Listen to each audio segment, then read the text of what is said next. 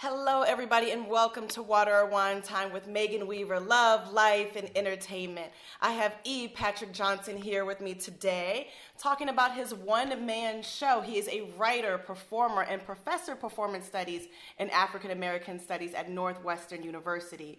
He is a powerful one-man show that he's working on right now here at the Stella Adler Theater in Hollywood, California. He's also done another one-man show, Strange Fruit, and is working on the female version of Sweet Tea production called Honey Pot, Black Southern Women Who Love Women.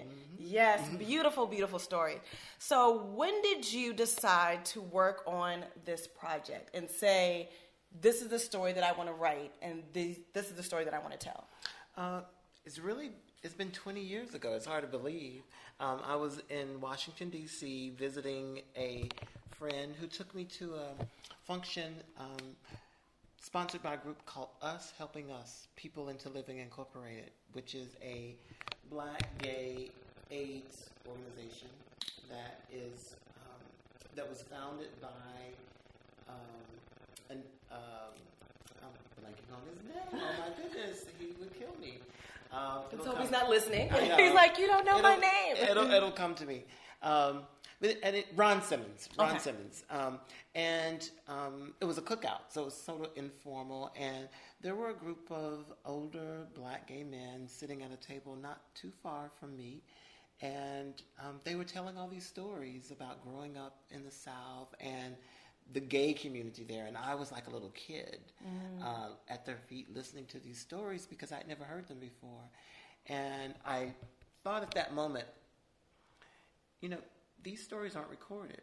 No one has written this history down. And so in that moment, I decided that when I got the time and energy and resources, that I was going to go back to the South and collect these stories. And originally, I was going to include the stories of women in Sweet Tea. But like most things, the gay men took it over. They just took the book over. See, y'all just taking over.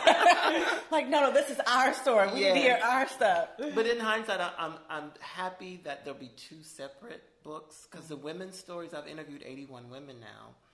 Their stories are very different, and so they deserve their own book.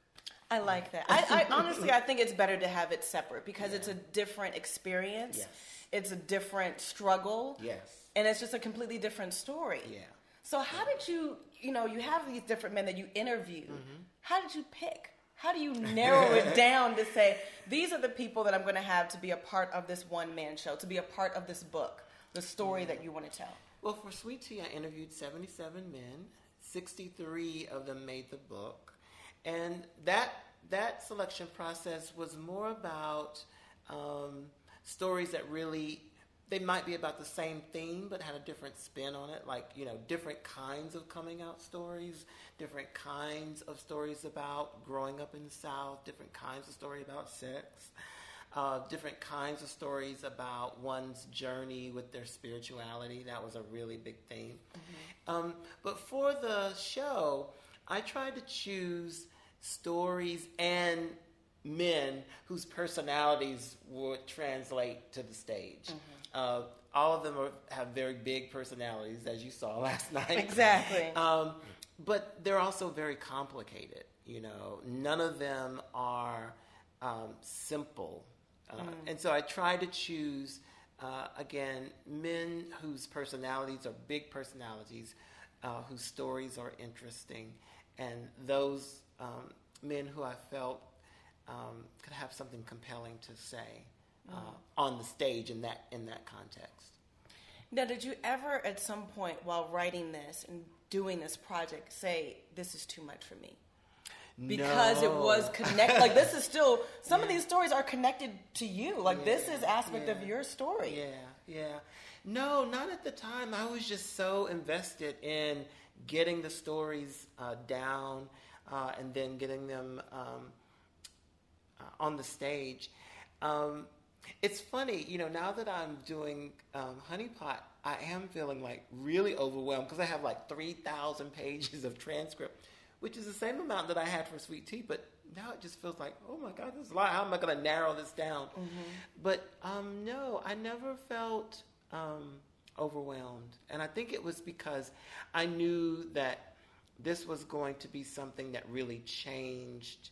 It was going to be a game changer because it was going to be the first book about the Black gay experience in the South.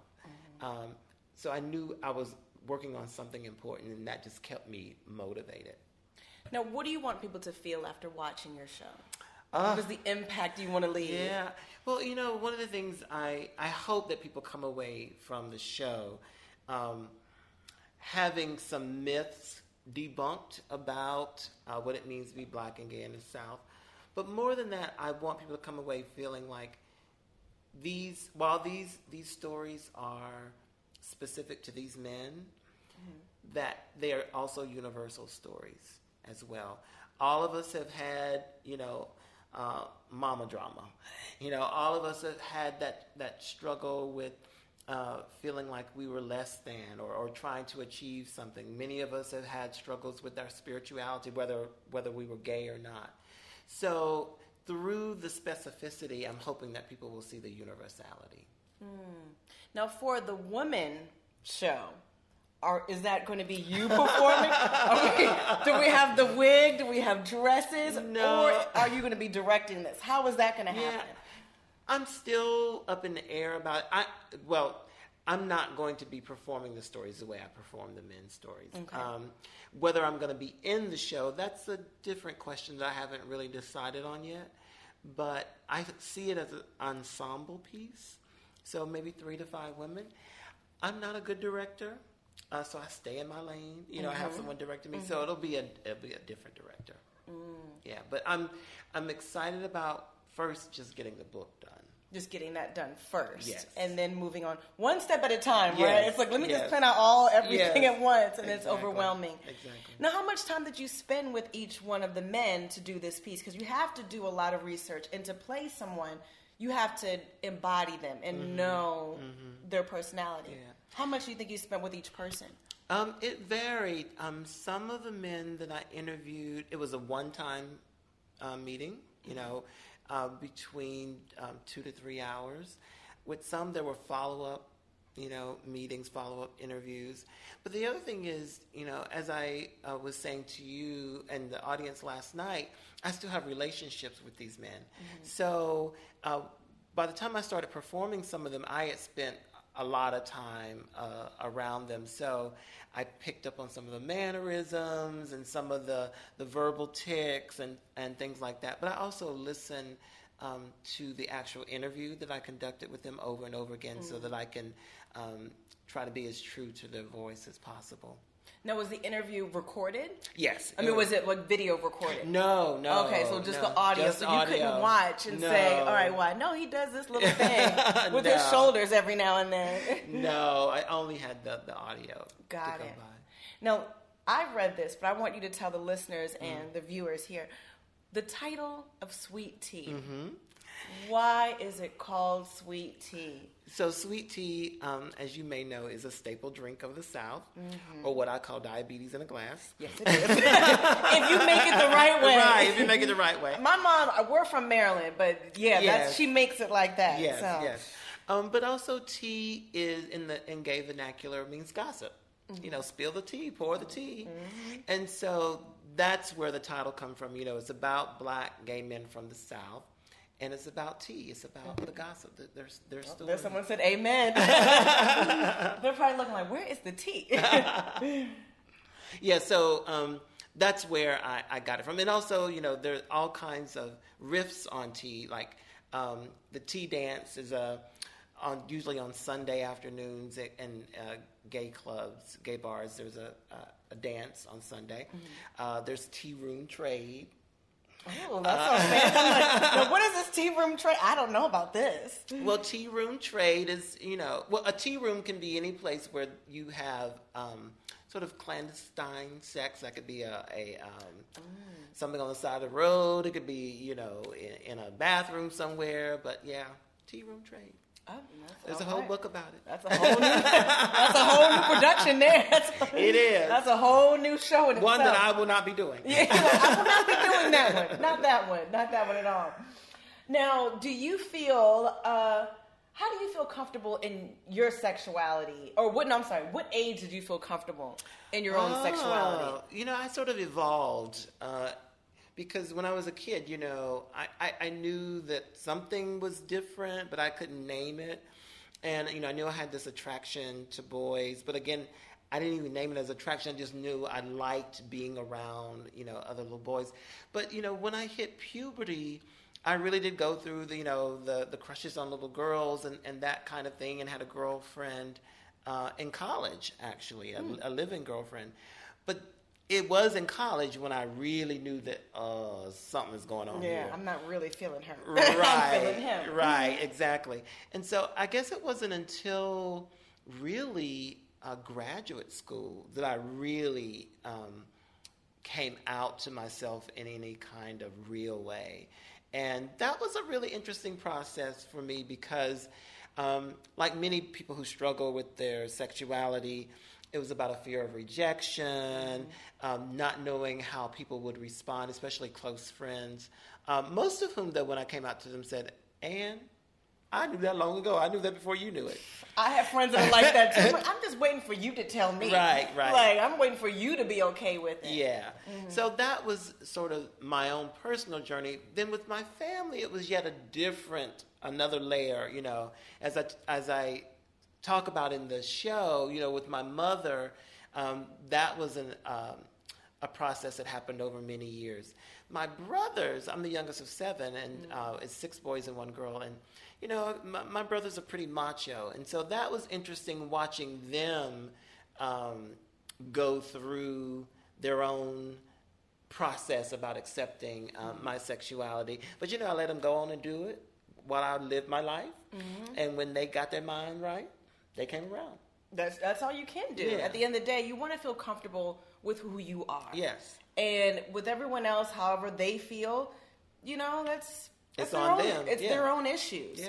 Now, I know you mentioned in the show as well that you have a partner. I do. Yes. He's on his way out here now. Oh, good. Yeah. And that was actually a question. How often does he visit while you're on tour? Because if you're on the road, if he stays at home, you're not able to see him. Right. But how often does he come on tour with you? Well, he's every time I've done the play, he has come. In fact, my partner is in the news business, and he also owns his own video production company. So he's videotaped many versions of the film. I mean, of the play, of the show. And so he's visited me everywhere I've done the play. But the stage reading, which I tour the college campuses, he doesn't come with me on those. Okay. Yeah. He's like, okay, I'll let you do that one. Right. And then, so what was his thoughts when he first saw the show for the first time? Well, there's been different versions of the show. Yeah, I know you have the stage reading. You have the stage reading, but there's also been different versions of the play. Okay. So there was, when the show premiered in Chicago in 2010, that was one version with a director. Then it went to Austin, Texas later that year with another director. Then it went to Signature Theater in Arlington, Virginia. That was another director. And then it went to Durham, North Carolina last year, and that was the current director that I have that directed this version. That's at Town Street. It wasn't until the Signature Theater version in Arlington, Virginia, that he was implicated in the show. And we'll let people come see the show. Yes. For what I'm talking about. And because that was the first time that my story was really interwoven with the other men. And he was a little taken aback. Not because, it was what I say about him wasn't true, but he didn't want people who were watching it to think certain things about him. So he sort of felt kind of self-conscious about that, especially sitting in the audience, watching them watch me talk about him. But he has been nothing but supportive of me. We've been together for 17 years. Wow. And so we work very well together. He's very protective of me. And he's, always looking out for me, but just very, very supportive. So I would never do anything that would intentionally, harm him or make him feel, some kind of way. But that first time he heard that story, he was like, oh, okay. Yeah, it's like, oh, okay. Yeah.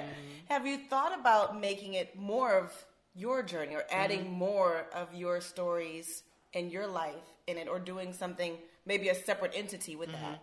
Well, Strange Fruit, the first show that I toured, was all about my life. Got it.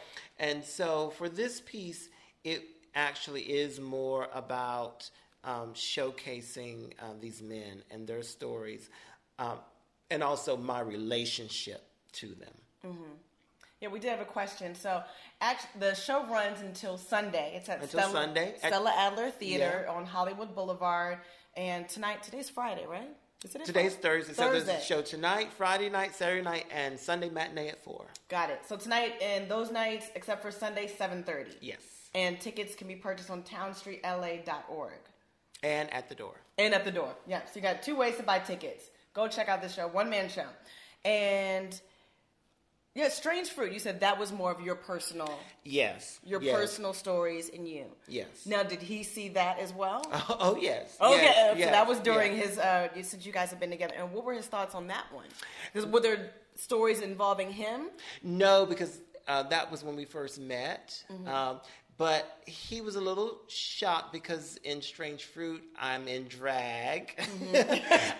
And He's like, oh, okay. Yeah, so, that's I start the show in drag. And so we had just started dating. So he was like, okay, this is interesting. This man I'm dating is in drag. But again, he is in that show in the sense that he does some of the voiceover work for me in it. So again, he's just been a partner and a life partner, and also a partner in all of my career, my academic and performance work. He helps me in any way that he can. And is that something you said you did drag in the show? Is this something that you do personally too? I'm like, if you go out and drag, so that wasn't, he didn't know that yet. No, he didn't know. And I don't do drag a lot, but I do have a drag character. Her name is Shanita Bath. Oh, okay. Shanita wasn't in the show. No, Shanita's not in the show. But I'm like, I want to see Shanita. Where is Shanita? Shanita debuted in 1997. Okay. And she had backup singers Unita and Weenita. Unita and Weenita. Bath. Yeah. Bath. The Bath sisters. And she comes out from time to time. Yeah. I feel like I'm going to talk to Shanita. I'm like, so tell me, who's Shanita? Where are you from, Shanita? What does Shanita sound like? Because, you can do amazing voices and different characters. So I'm like, who's Shanita? Because Shanita's not in the show. No, not in this show. No, Shanita's not in this show. But Shanita's just an alter ego. Shanita, where you from? You see, I'm trying to get it to come out like, Shanita, where you from? You sing, Shanita? And he sings, too. Very nice. Very well. Shanita does sing. One of her favorite songs to sing is I Am Changing from Dreamgirls. And, so it's a, play on words. I am changing, I'm in drag, whatever. And it usually ends with her taking off her wig to expose the bald head. So, so she's sort of genderqueer in that way, too. Okay, I get it. She's not a glamour drag queen. She's many things. She's many things. I love it. Now, at any piece or during this particular piece, or even in your own personal life, when do you feel vulnerable the most?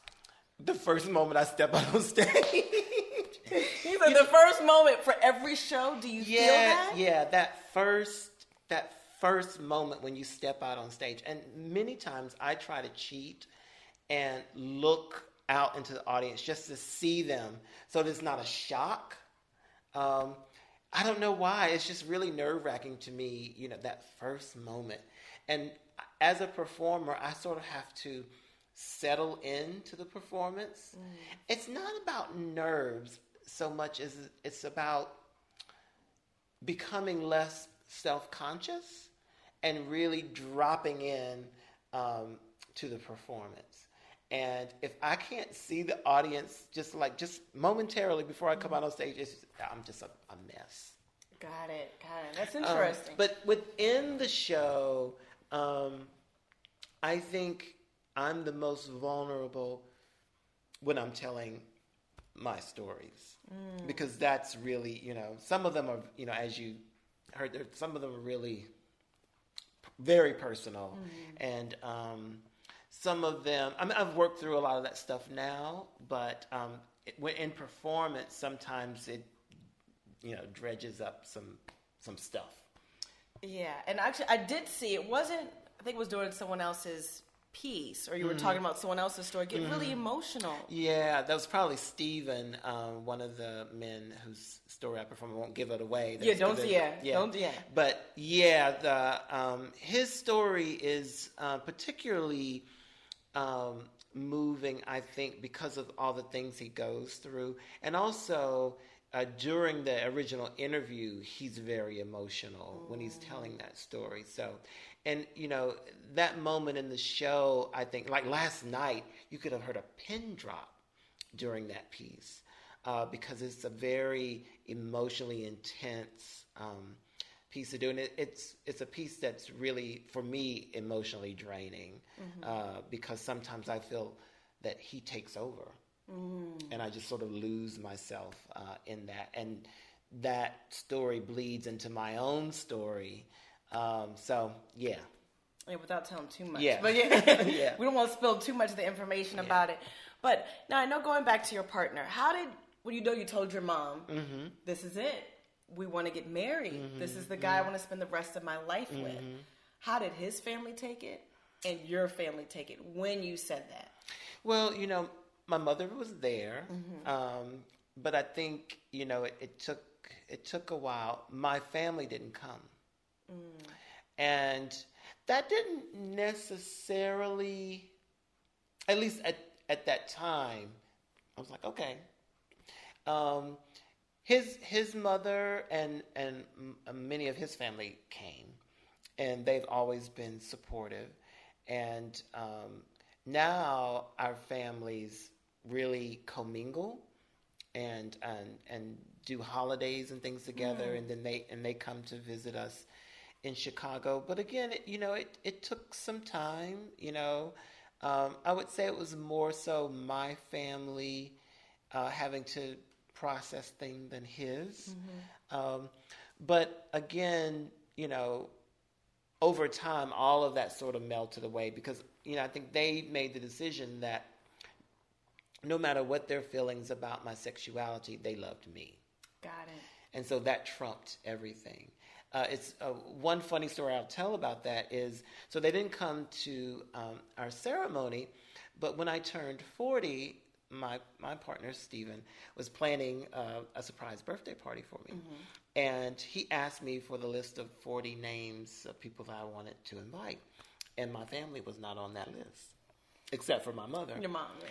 And so, as I said, he owns his own video production company. And so, unbeknownst to me, he flew to my hometown twice to interview people about me who grew up with me and so on and so forth, including some of my family. And so they were asking, well, what is this for? And he said, well, I'm planning this video for his 40th birthday party. And they're like, well, we didn't know anything about it. And he said, well, because your name wasn't on the list. And so they said, well, we're coming. Oh, wow. And they did. Wow. And that was the turning point.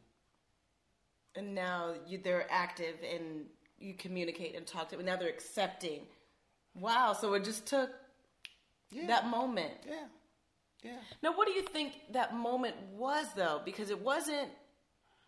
I think... do you think it was because you didn't reach out earlier, or when... Yeah. I think it finally clicked for them that, oh, he ain't paying us no mind. He's going on about his business. So whatever, if we don't want to lose him totally, then we better, get our stuff together. Because I tell young people all the time who are, going through that struggle around their sexuality and their families and that kind of thing, that you have to love yourself more than your fear of losing your family. That's a hard thing to do. It's a very hard thing to do. But once I did that, once I made the decision that I'm not going to get caught up in my family stuff about my sexuality and just live my life, I knew they'd figure it out, or they would make a conscious decision to be in my life or not. And I think that my not inviting them to my 40th was their wake-up call. I was like, oh, okay, he ain't paying us no mind. He going on about his business. So we better, pull this together. And they did. And once they did, it was fine. And now, they can't remember all the stuff that came before. Wow, that's beautiful. I like that. And what other words of encouragement do you think you would say to someone who is struggling with their sexuality or expressing themselves to their family? That you're not alone, that, you're not the first person to ever have to do this. And, many times family members know, as you were saying, they're just waiting on you to tell them. But again, I just come back to the fact that once they have the knowledge, it's up to them to do the work. But the other thing I'll say is those of us who've gone through this also had to realize that the same way that we went through a process of coming out to ourselves, we have to give that to our families. It's a process. Many of them have to go through what that means for them. And so sometimes that doesn't happen overnight. It didn't happen overnight for us. It took me years to come to terms with my sexuality. So at the same time we have to live our lives, we also have to give them that space to do that processing in the same way that we took the time to process our sexuality. I agree. Now, as a child, let's go back to you as a baby or as a youngster. What did you want to be when you grew up? It changed over time. I've always been a ham, a little performer. My mother says I came out of the womb dancing. And she used to put me in these talent shows, but interestingly enough, I was very shy. I would dance and sing and all this kind of stuff when it was just me. But you put me in front of a stage, on a stage in front of an audience, I would just, freeze up. I remember one time, I think I was about 4 or 5, and one of my other little childhood friends, Geraldine Reed was her name. We were supposed to do this little, act on stage, and I got so much stage fright, and I just ran off stage. And this is in front of an audience, so people are watching, and you just said, nope. Yes. But I guess the turning point was the church. When I joined the choir and started singing in the choir, that gave me this outlet that was supportive, that was encouraging, and I just felt so free and supported in the church. A little boy soprano over there singing with all those girls and out singing them. Yeah. That was a turning point for me to get over the stage fright, because somehow the church audience was different from a regular audience.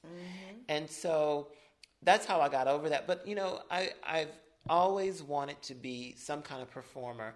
I didn't realize I would also be an academic, but I just loved school. I started, I went to college and first majored in drama, but then switched to performance studies.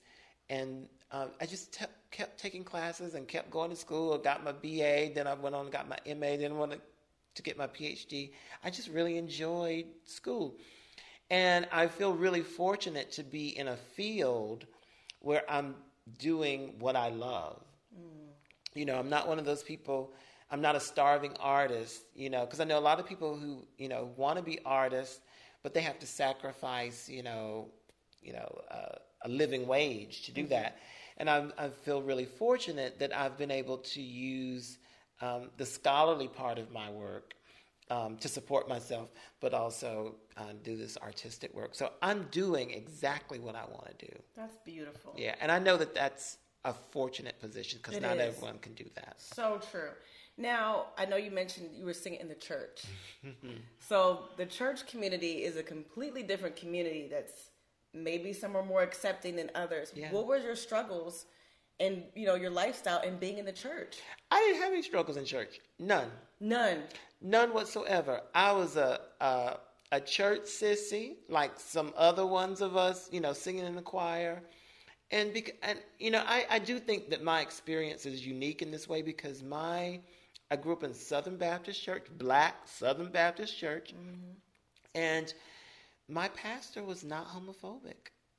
Or I should say, he never preached a homophobic sermon. Now, that might have something to do with his eldest being gay, but, that's another story. Yeah. But so there wasn't a lot of talk about faggot this or sissy that or whatever in church. You were just children being children, and the elders supported you in whatever you did. The church, my church in particular, laid the foundation for everything that I am today. I remember receiving what I used to call money handshakes when I come home from college. The little old ladies would shake your hand and they'd fold up a $20 bill in your hand. Oh, okay. I need to go to that church. I'm like, what church is this? Yeah. And the church had a college fund for those church members who were going to school. So it was just a very supportive environment. So there was no drama around my sexuality, but I would say that once I got older, and once I left my hometown, I didn't move back to Hickory, and so I haven't been a member of my church as an adult, my home church as an adult. So I think I would have a different experience in that sense. But growing up, there was no drama. There was not. Yeah, no, I know someone was asking. I know you mentioned it too, but I'm going to reshape it a little bit. You didn't have these struggles in the church, but there's a lot of people that are alone. Oh, yeah. There's a lot of people that are just like you, kids, teenagers, and the reality of it, and they are by themselves. And they don't have these resources or people that are as accepting or as loving or people to reach out to. So what would you suggest or recommend? Maybe there's somewhere that they could, as a support, what would you recommend for those kids or those, male and female in that situation? Yeah. Well, the one, going back to the original question about why did you do this book and why did the play? One of the reasons why I did Sweet Tea is because I too felt alone. And then when I heard these stories, I'm like, well, this has been going on forever, that there are these communities. So even though we feel alone, there's always somebody, always. And so one of the things I think people need to do is just look. One of the people in the show says, if you go to any denomination and you look around, you look close, you'd be like, oh my. Oh, I noticed it. Yeah. And so it's seeking those people who are kindred spirits, but also on a more practical level, finding resource centers. Most of those are in, metropolitan areas, granted. But there are places in smaller communities that do have organizations that have support networks. You'd be surprised, and I was surprised by this, the number of support networks in really small towns that people have. And also just read as much as you can. Your public library, go get a copy of Sweet Tea. You can get it on Amazon or borrow a copy or you can read it online. iBook, yeah. iBook is even on, I've done an audiobook. Okay. So Audible, 26 hours of me reading the whole book. It's good in LA too, because LA traffic. Oh, yes. You need something to listen to during so LA it'll carry traffic, you through. Or especially major cities too. Yes. But reading as much as possible. And, now today that we have social media, There are all kinds of forums online of networks of people that can provide support for people who are struggling. Mm-hmm. And one thing I personally would say is that you, along with so many others that are, very similar in the gay community, are strong. And when I mean strong, because you have to be a certain type of person to have that personality and that lifestyle and continue to live that way. And knowing that so many people, would isolate you or feel some sort of way. And I was watching, the Bruce Jenner, documentary, and I got emotional because I said, this is a strong man. And for those that are listening that are similar, that are gay, that are trying to struggle with their sexuality, you are strong. Absolutely. And I want you to know that coming from me, and I think that you would agree as well that you are strong. Yeah.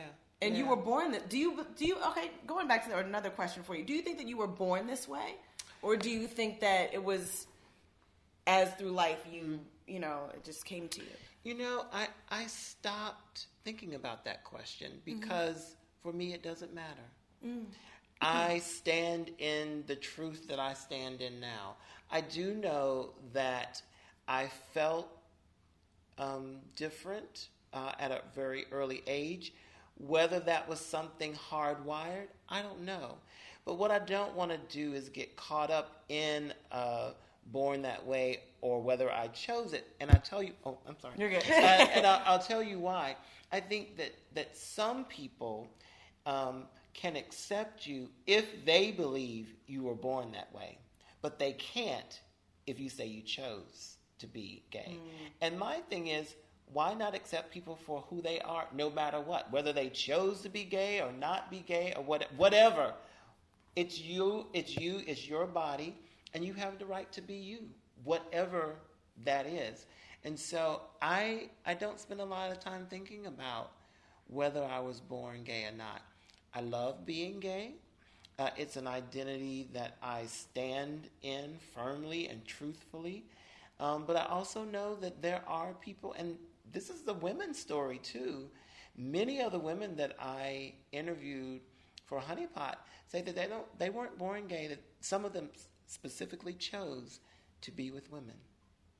Now, for those stories, do you think it's because of something that happened to them? I think that's the narrative people want to believe, that they were raped or had some bad experience with men. Because I have heard that, yeah. But no, and they're very articulate about that not being the case. Many of them talk about having enjoyable, pleasurable sex with men, but there was no emotional connection to men. And it was that first time they had a sexual encounter with a woman that, fireworks and light bulbs and all this stuff went off. Everything just exploded in the room. Yeah, and it was like, oh, this is what I've been missing. So it was more about this missing emotional connection than a bad experience with a man. Because many of these women were married, had children for years, but they just felt something was missing. Did you ever go through a phase or a point in your life where you said, I wish I could change and not be gay? I didn't go through that. I never went through the pray the gay away. Yeah, you said, okay, I'm going to just get it out. Yeah, I never went through that. My struggle was more about how do I accept myself and be okay with it. And it was, in hindsight, of course you don't know this when you're going through it, it was more about what other people thought than what I was feeling myself. But I never went through the thing about, I'm going to pray it away or, take it away. No. Okay. Now, I know you're working on the woman show too. You're writing that book as well. Are there any projects that you would like to do after that one? Or do you want to see, what do you want to do in the future? I got so many things I want to do. Yeah. I really want to write a book on the Black church and sexuality and performance. Talk about how gender and sexuality is performed in the church, in the choir, in the pulpit. That's one of the projects I would like to work on. But really now my focus is on finishing Honey Pot, the book, working on Honey Pot, the play. Sweet Tea is also going to become a film. So we've been filming. There's a filmmaker, John Jackson, who's a documentary filmmaker who has been working on the film for the last 2 years now, and we'll be filming this summer. And part of that process is we've been going back to some of the men's homes that I interviewed, and me performing the stories in their homes. Wow. Yeah. So it's been a fascinating process. So I got a lot on my plate. I'm busy. That's and then I got a day job too. Oh yeah, and you teach too. Yeah. I'm a professor, so I got a lot going on. Have your students seen? A lot of your students seen your one man show? Yeah. Do you make it part of the curriculum? Do they get points? No. They get credit for showing up? No. But my students are also, wonderful. I have, students now who are tenured professors and have their own books, and that makes me very proud. So that's like another passion too. Yes, I love teaching. Love it. And what has been the feedback from your students when they see your show? Oh, they're really inspired by it, and some of their projects are similar in terms of doing oral history work. And so both undergrad and graduate students are really. I love my students. They're very smart and very humble as well. So they really are supportive of me and the show, but also inspired by it. Beautiful. So we're going to go ahead and wrap this up. If you could let us know again where the show is going to be and where to stay up to date with future projects that you're working on, so when people are interested, or even for these teenagers or young people that are struggling, where they could reach out maybe to you to see the show and everything. Yeah, absolutely. So they can go to my website, epatrickjohnson.com.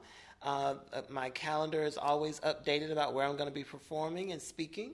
Sweet Tea, Black Gay Men of the South, you can get on Amazon.com. You can get it as an audio book on audibles.com. And the play runs through Sunday at the Stella Adler Theater on Hollywood Boulevard, 6773. And Town Street Theater is the resident company there who is co-producing along with Project and Jane M. Sachs. And my next performance after LA will be at Northwestern University. We're doing a 2-week run, opening on May 29th and running through June 7th. Beautiful. Love it. So thank you for tuning in. You guys can find me obviously on Twitter and Periscope, Bacon Eatin' Megan. I have a fan page on Facebook. I am Megan Weaver, and Instagram, Megan A. Weaver. Thank you so much, guys, for listening, and thank you for coming to be my guest today. Thank you. Thank you for everyone watching. I hope you learned. I hope you were inspired. And write your own show. Absolutely. Your own one-woman show, your own one-man show. Do it. Be creative and be strong and empowered. Thank you guys for tuning in. Water or Wine Time with Megan Weaver. Love, life, and entertainment. Bye.